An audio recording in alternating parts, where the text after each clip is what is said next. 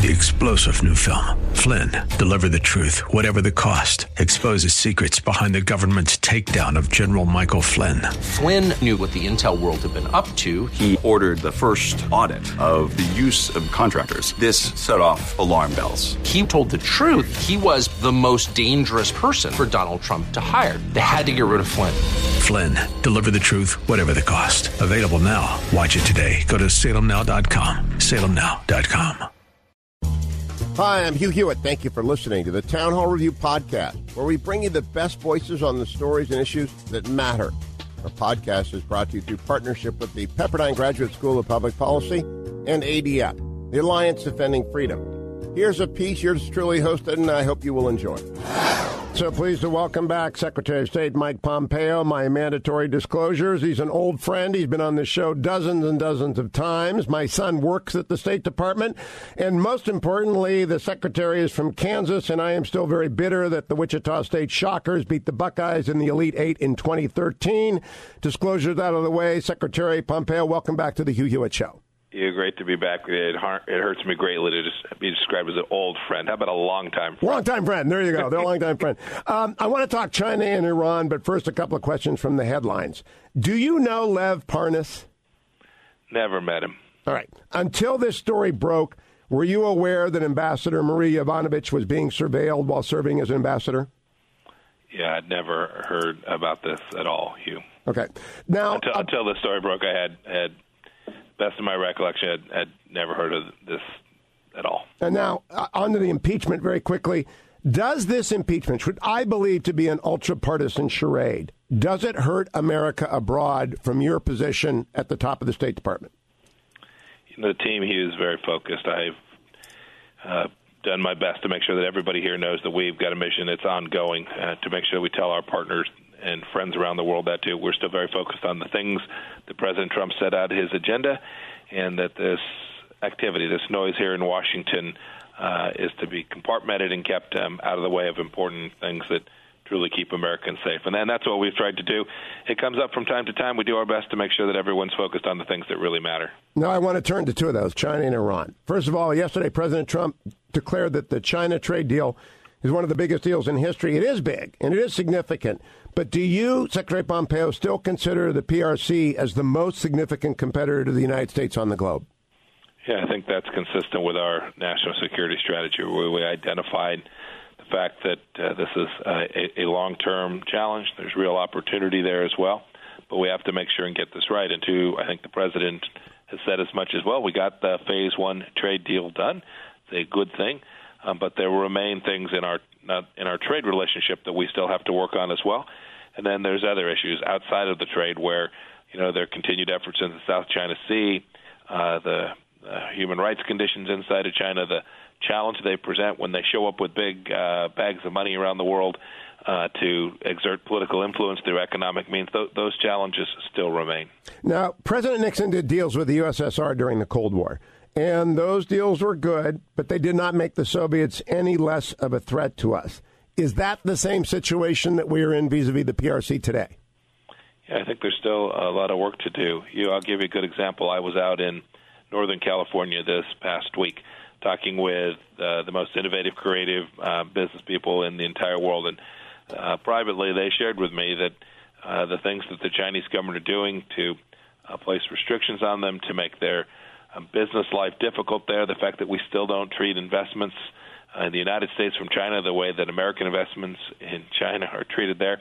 Those are things we still have to do on the commercial side. And then China's rise, its desire to impose its will around the world continues to be something that America has to be very focused on. And when you were talking to the tech execs, should they be selling technology to China that can be used for their surveillance of the people of the PRC? I was very clear to them about this. They need to be very, very, very focused on what the end use of their products are. Look, we have a set of laws, and these are companies that have a commercial enterprise. They are focused on delivering value for their shareholders. But I reminded them that as American companies, they also had to make sure that they had their eyes wide open about what it was, their products, whether it was hardware, software, or some other form of technology, how that was being used, and they needed to make sure these are companies that talk about lots of things, a good, clean environment, treating their people with respect and dignity, all these things that matter that are different from purely financial. This is one that they've got to take full account of as well. Now, the transition from the PRC to Iran is linked. Should the People's Republic of China stop buying oil from the Islamic Republic of Iran, which attacked us last week? Well, it's illegal. It violates U.S. law, and we are doing our best to enforce our sanctions across every entity that violates the U.S. sanctions regime. And to the extent there is a Chinese entity or a Chinese company that's purchasing products from Iran that violate our laws, we're going to do everything we can to enforce those sanctions against every violator of our restrictions. As to Iran, they fired volleys and volleys of missiles from Iran at our soldiers and our allies last week. Was that an act of war against the United States?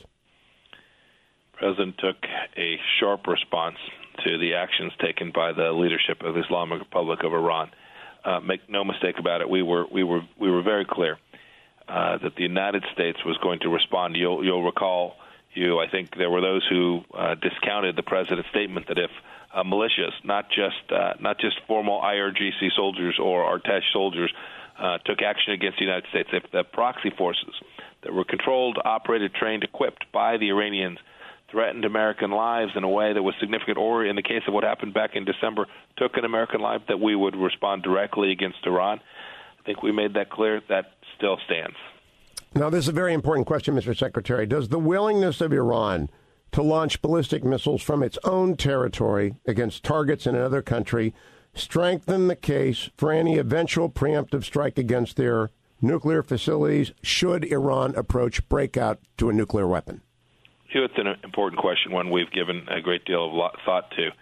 If you look at the president's remarks that he made now last week, his first sentence, that Iran would never have the capacity for a nuclear weapon, I think answers that question by making clear it is fully our expectation not only will there be a commitment by the Iranian leadership not to have a nuclear weapon, but we're going to do all the work that's needed to be done to ensure that statement, that commitment that the Iranians claim that they have made is real, validated, verifiable, and we never let it happen. The president's been unambiguous about this. I'm confident that we will execute on the commitment that he made to the world that day. What I'm underscoring, Secretary Pompeo, is that if they were willing to launch missiles last week, that means they might be willing to launch missiles in the future, and if they get a nuclear weapon, they could have them on the tip. I don't think we can allow them to get that.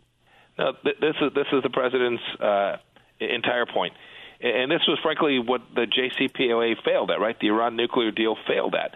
It let them proceed along every element of development of a program that could lead to the capability to have a nuclear weapon that was fully deliverable. So whether it was UN Security Council Resolution 2231 that gave them license to build out their missile program and to conduct space launches that could ultimately lead them to have a capability to deliver a nuclear weapon through medium and long-range missile systems, or the ability to, as you can see, to very quickly reinstall centrifuges when the time was right. These were the fundamental failures of the nuclear deal. It's why we've taken a fundamentally different approach. At the Democratic debate this week, not one of the candidates brought up the attack on the American military and the allies from Iran. Are you surprised by the lack of mention, much less the lack of outrage? I try not to do politics. It is, however, I must say, Hugh, it is disappointing that senior U.S. leaders, many of these are not only candidates for president but are current senior U.S. leaders, don't understand that President Trump is committed to protecting the American people, that an American life was taken by the Islamic Republic of Iran, and that the response that we took was not only appropriate but reduced risk to our citizens around the world. That response, the targeting of Soleimani, was it legal? Absolutely. Do other members of the Quds Force and the IRGC traveling abroad with the intent of doing harm to Americans present legitimate targets under the law of war? The IRGC itself is a designated terrorist organization, and so all that flows from the fact that they're designated terrorists is certainly something that's available to the United States to respond to that terrorist threat. Just a couple more questions on this, Mr. Secretary. I know your time is sharp. Has the American media grasped the strategic consequences to the Islamic Republic of removing Soleimani? It is a profoundly destabilizing event, and I don't think our media gets it.